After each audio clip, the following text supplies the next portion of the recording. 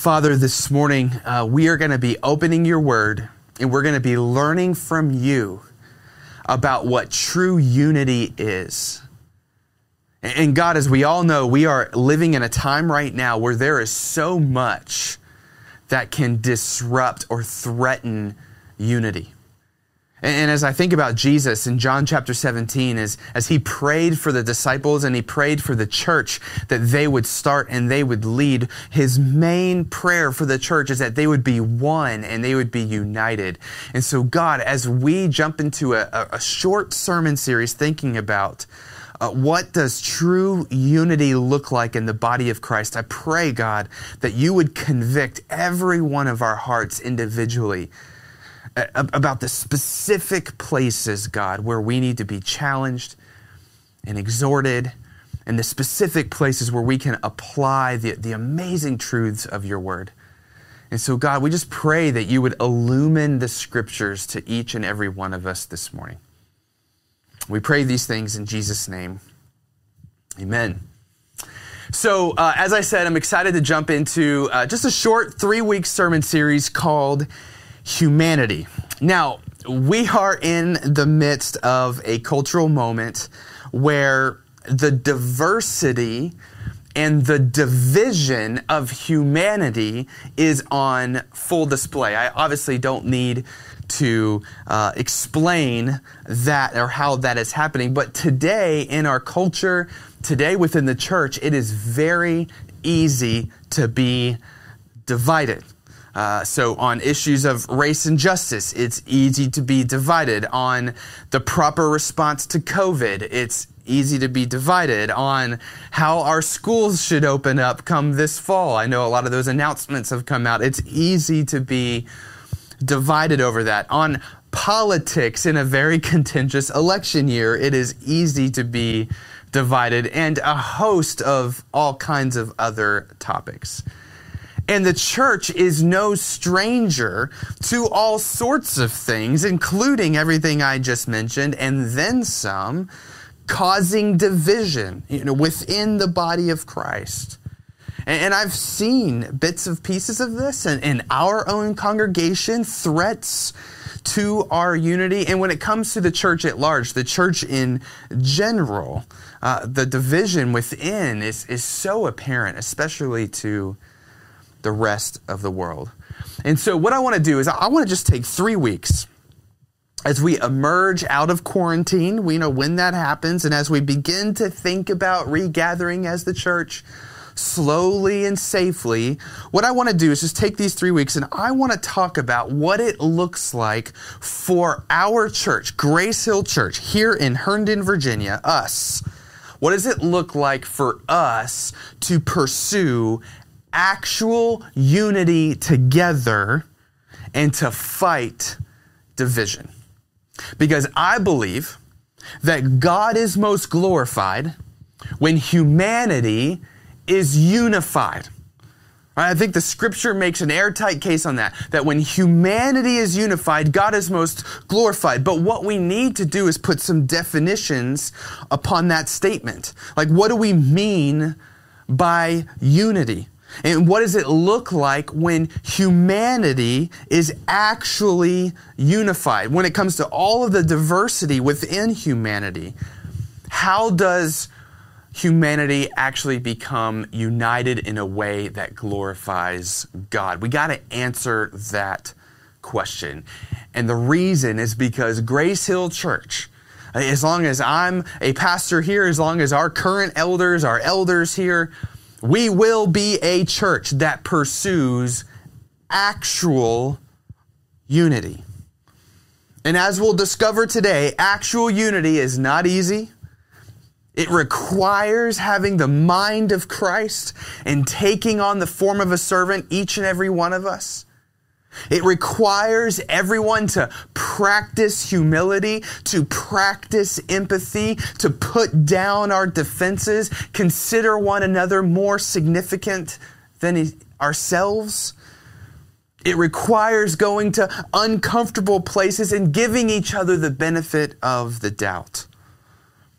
And so, to give us a vision of what actual unity is and how we pursue it, what I want to do is study two passages of Scripture with you this morning. One from Genesis chapter 11, which is the Tower of Babel, and one from Acts chapter 2, which is Pentecost. So let's read both of these, and then we'll see what we learn from both of them. So go ahead, grab your Bible and open it to Genesis 11.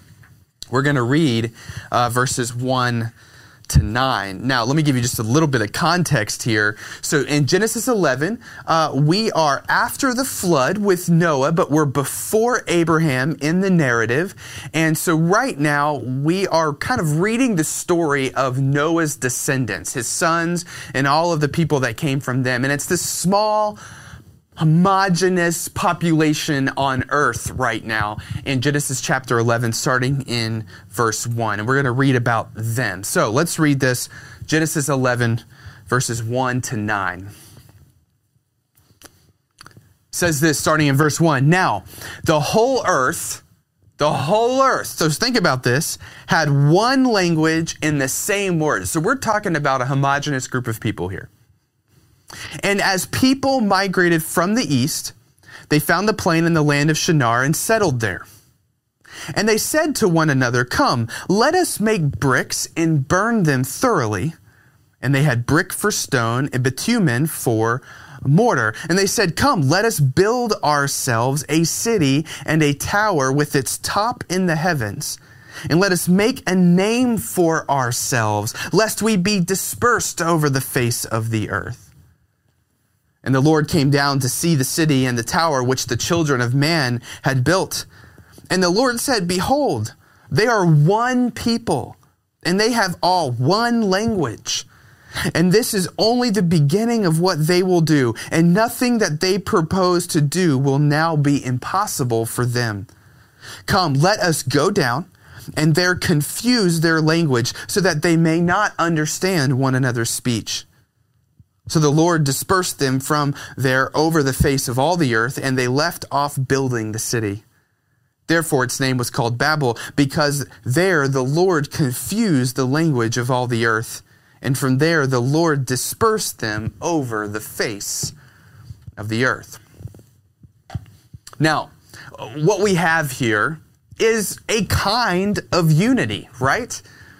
But what I'm going to do is I'm going to refer to the unity that we see here in Genesis chapter 11 as fake unity. Fake unity. All right. And here's why. In this text in Genesis 11, we have a homogeneous group of people who unified together for one purpose. And that purpose was stated here in verse 4, right? They said, "Let us make a name for ourselves." That's the purpose of their unity. The mighty works of man. The glory of man is why they unified together. All right. And so I'm going to define fake unity as a kind of unity that is centered on the works and the purposes of man, as opposed to being centered on the glory and the works of God. Right? So we know from the scriptures that humanity is created and made in the image of God. What this means is that God's creative purpose for mankind is that we would glorify Him, we would represent Him, we would image Him, point to Him with our lives in the way that we live our lives. And so true unity is when humanity unifies together for the purposes that God created them to glorify God. But fake unity is when man unifies together for the purpose of glorifying man. Okay? True and fake unity. So, in our text, what we see is fake unity, and what God does is He deliberately puts an end to it. And what's interesting is what God does to stop humanity from unifying around themselves and to encourage them to unify around Himself is to create diversity. Look at this in the text. What God does to stop fake unity and encourage actual unity is He creates diversity. The method that God uses to stop fake unity is diversity. He scatters humanity across the face of the earth, and he gives them different languages. Okay, so this is the picture that we get in Genesis 11. Fake unity, and God inserts diversity into the world to scatter that fake unity and encourage actual unity. Now, let's jump to Acts chapter 2. So all the way over, the other part of your Bible, all right, fifth book of your New Testament, all right, right after the book of John, we got Acts. Now, a lot has happened between Genesis 11 and Acts chapter 2. Okay, so let me kind of help us to understand where we're at now in the Bible. Okay, so as we continue to read in Genesis, God raises up a people for himself. This is the nation of Israel. And God gives them a law. And the purpose of this law was to show us that we do not have the righteousness, we do not have the ability to be reconciled back to God on our own. The law it's too heavy for us to carry or to be able to keep. Right? So the law is meant to show us that our only hope is that we need a Savior. We need somebody else to reconcile us, to mediate this relationship with God. And so keep going in your Bible, and God sends the Messiah, his son, Jesus. And Jesus, who lives this perfectly righteous life, lives the life that we could not live in accordance with the law. And then Jesus offers this life as a sacrifice to God upon the cross. And because Jesus does that, he atones for your sin and my sin. We're able to have forgiveness of our sins now. And then Jesus is put into the grave, and he's raised again 3 days later, defeating death so that we could have eternal life. So the Bible teaches us that everyone who places their faith and trust in the life and the death and the resurrection of Jesus is going to have their sins washed away because Christ paid for them on the cross, and they will be forever reconciled to God, given eternal life, forever in God's family, an adopted child of God because Jesus rose again from the dead. All right, so all of this has happened between Genesis 11 and Acts 2. And here's why that's so significant. It's because now that Jesus has accomplished redemption for us, that he's been the one to rescue us from our sin, there is now something that all of humanity can unite around that is glorifying to God. Jesus has made a way that all people could be made right with God and be united as brothers and sisters in God's family. And all that has happened between Genesis 11 and Acts 2. And in Acts 2, we read about this moment that we call Pentecost. This is right after the resurrection and ascension of Jesus, and there's this group of the very first Christians, the very first believers in Jesus, and they're gathered together in Jerusalem. See, in Genesis 11, we see God descend upon a group of people, and he spreads them out in order to disrupt their fake unity. But in Acts chapter 2, we are going to read again about God himself descending upon a group of people, and let's see what he does. All right, Acts chapter 2, I'm going to read verses 1 to 13. It says this: when the day of Pentecost arrived, they were all together in one place. These are the first Christians, the first believers in Jesus. And suddenly there came from heaven a sound like a mighty rushing wind, and it filled the entire house where they were sitting. And divided tongues as of fire appeared to them and rested on each one of them. And they were all filled with the Holy Spirit and began to speak in other tongues as the Spirit gave them utterance. Now, there were dwelling in Jerusalem Jews, devout men from every nation under heaven.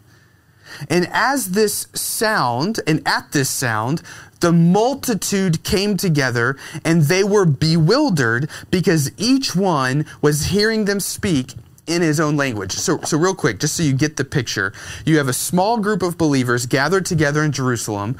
The Holy Spirit comes upon them, and they begin to speak.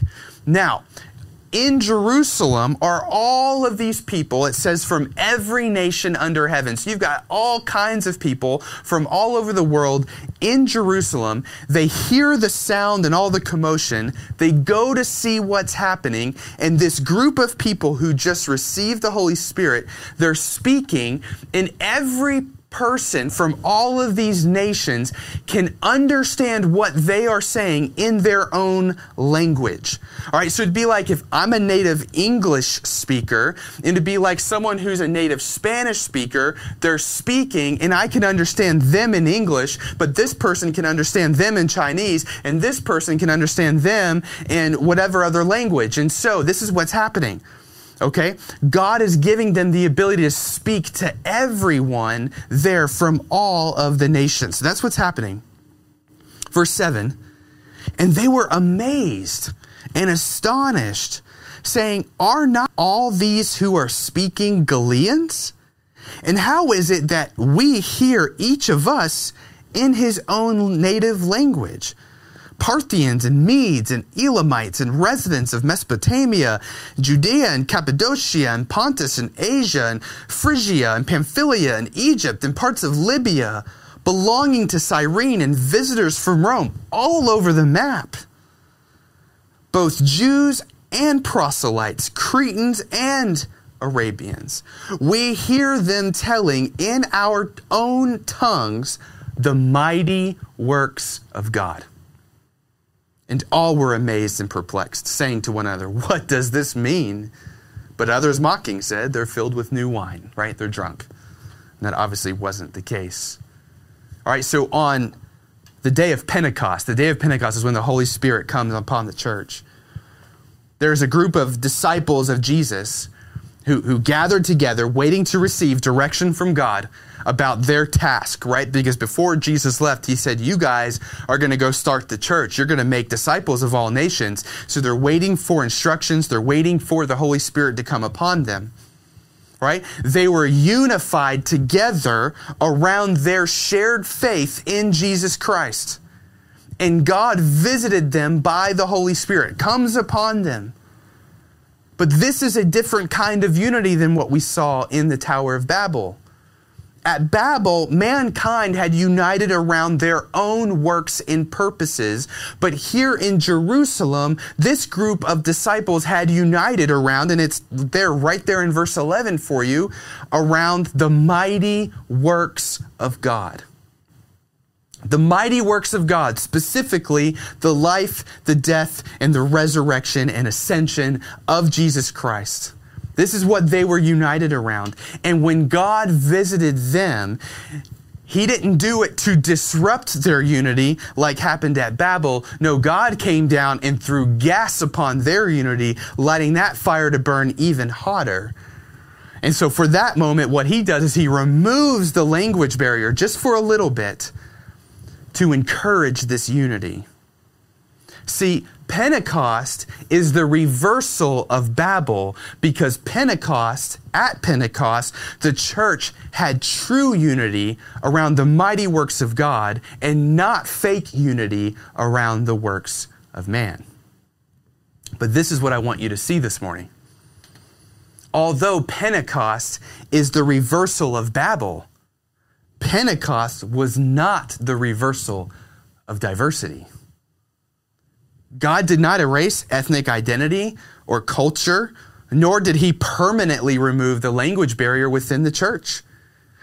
God's creative intention all along was for humanity to be diverse because, and we're going to study this more in depth next week, the vision that God gives us of his kingdom for all of eternity in the future is one that is very carefully and specifically described as diverse, where it's described as all nations, tribes, and tongues coming together to worship and bring glory to God.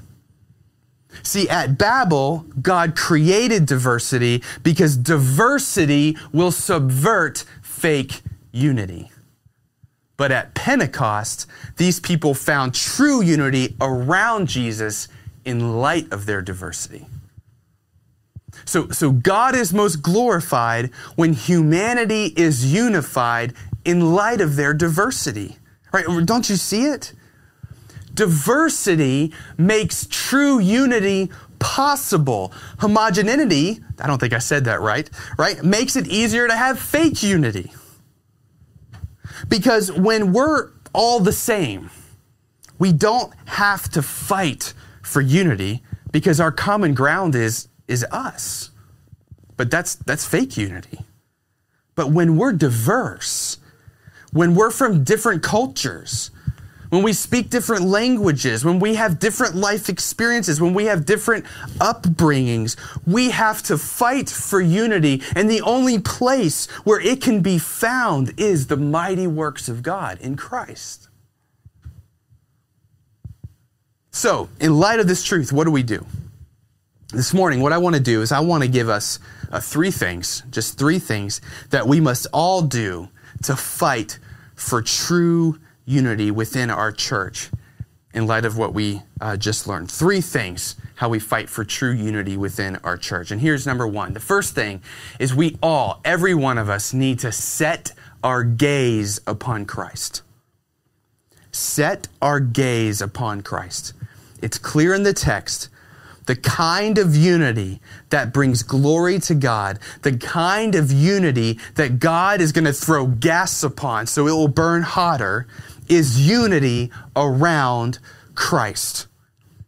Unity around any other thing, even if those things are good causes, it's a kind of unity that God will eventually disrupt.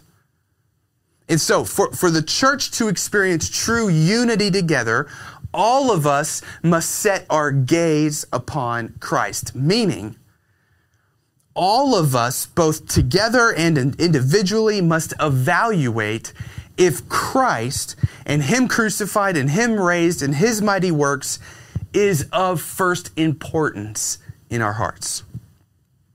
Because if there are any other things or any other causes that takes a higher place of importance in our hearts, then we will be tempted to seek to find other people who value those same things over Christ and unite with them around those things. And what happens is that churches form and grow with a homogeneous group of people who unknowingly value certain things or causes over Christ. A fake unity is formed, and yet they still slap a gospel label on it. Now, I know there might be some people who would say, Alan, amen. Like, yes, we all need to be united around the gospel, united around Jesus, and that's it. And all of these people in the church who keep on bringing up these topics like race and justice, they're actually dividing us. They're not unifying us around Jesus because they're distracting us from the gospel to these other issues like race and justice, right? They're elevating that over the gospel. Some people might be thinking this, but not so fast. Let's think about this for just a second. Why does the topic of race and justice seem so controversial in the church? Especially the evangelical church. I believe it's because this topic is oftentimes a threat to subtle fake unity that exists in the church. where the unity in the church, while people say it's the gospel, actually is around something like maybe a political philosophy or a particular cultural preference. That's where the true unity is found. And so you have this homogeneous group that comes together, and it allows fake unity to exist unnoticed.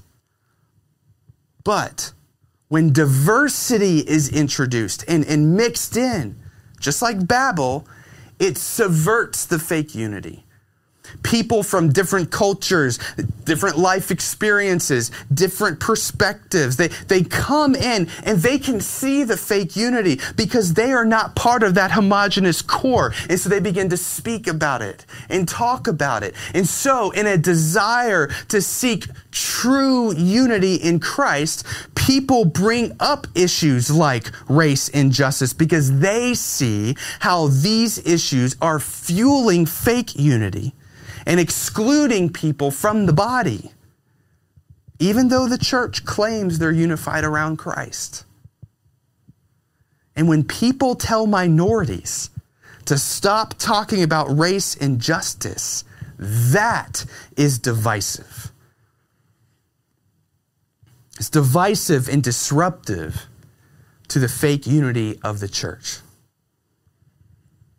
And this leads to the second thing we must all do to seek true unity in the church. All of us have to set our gaze upon Christ. Yes, we have to do that. But we also have to, number 2, embrace discomfort. It doesn't take very long after Acts 2 to begin to read about how this diversity within the early church led to some uncomfortable encounters. Go read Acts chapter 6, Acts chapter 10, Galatians chapter 2, Ephesians chapter 2, and others, where fake unity in the church had to be disrupted through the voices of a diverse congregation. It's actually fairly common in the New Testament.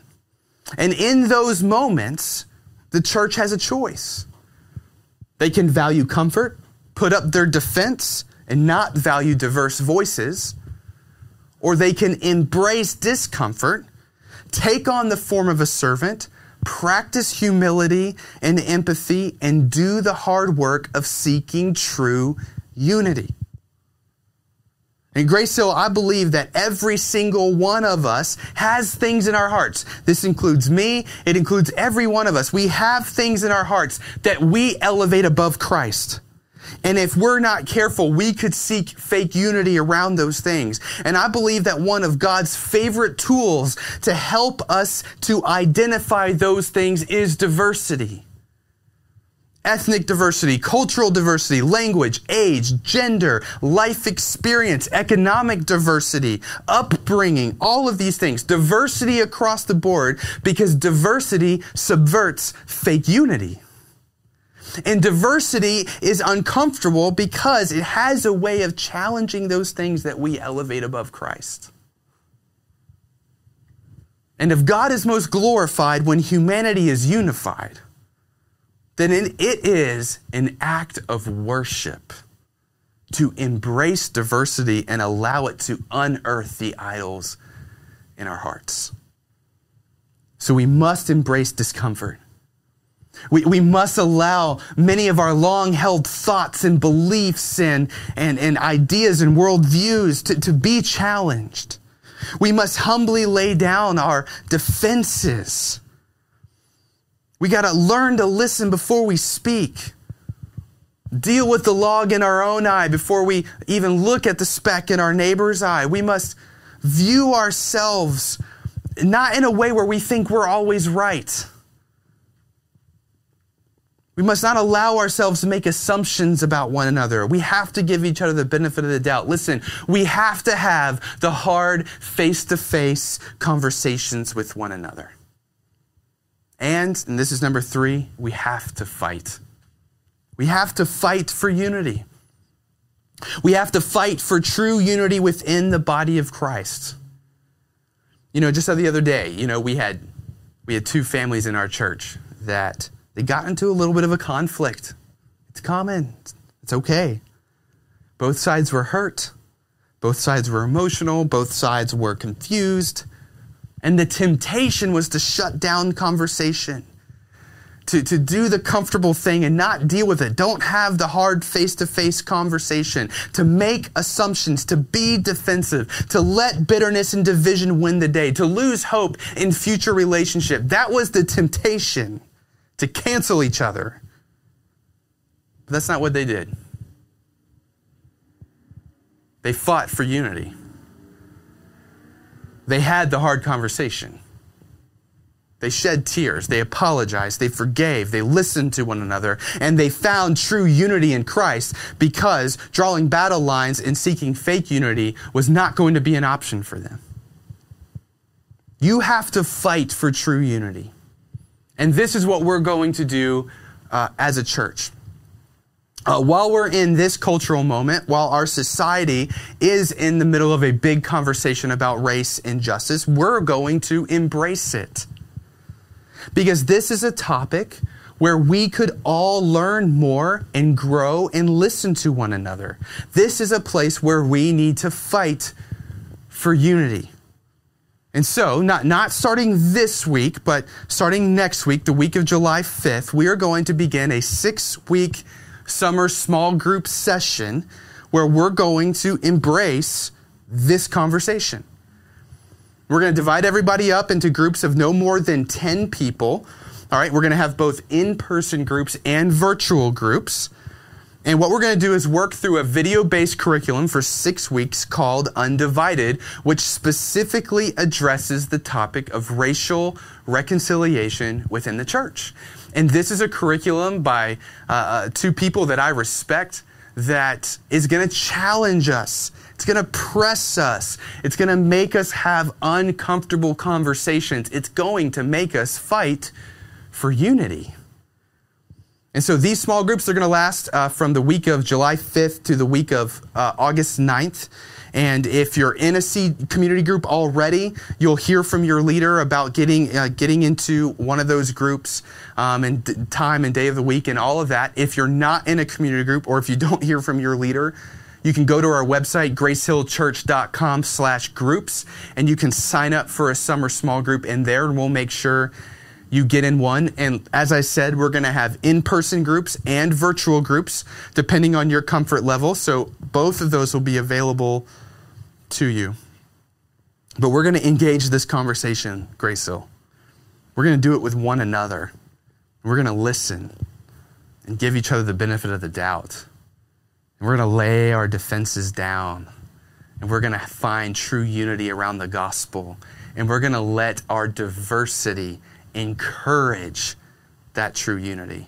The temptation, Grace Hill, is to take a hard topic like this and to do the more comfortable thing of just kind of letting this cultural moment pass. But we're not going to do that at Grace Hill. We're going to fight for true unity.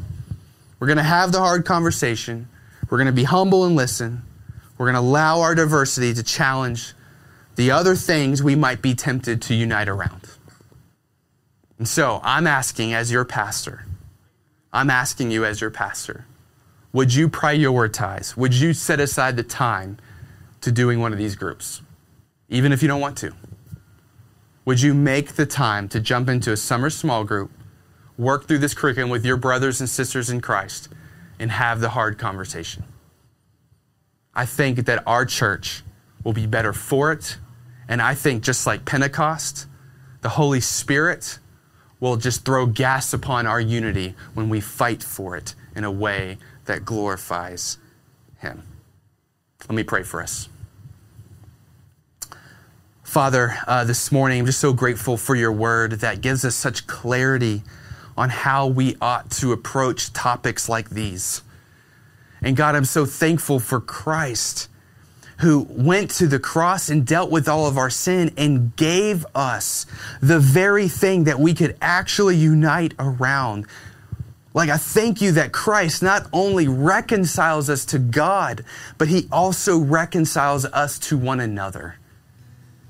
And so, God, I pray that we as a church would embrace that truth and embrace our diversity lay down our defenses, humble ourselves,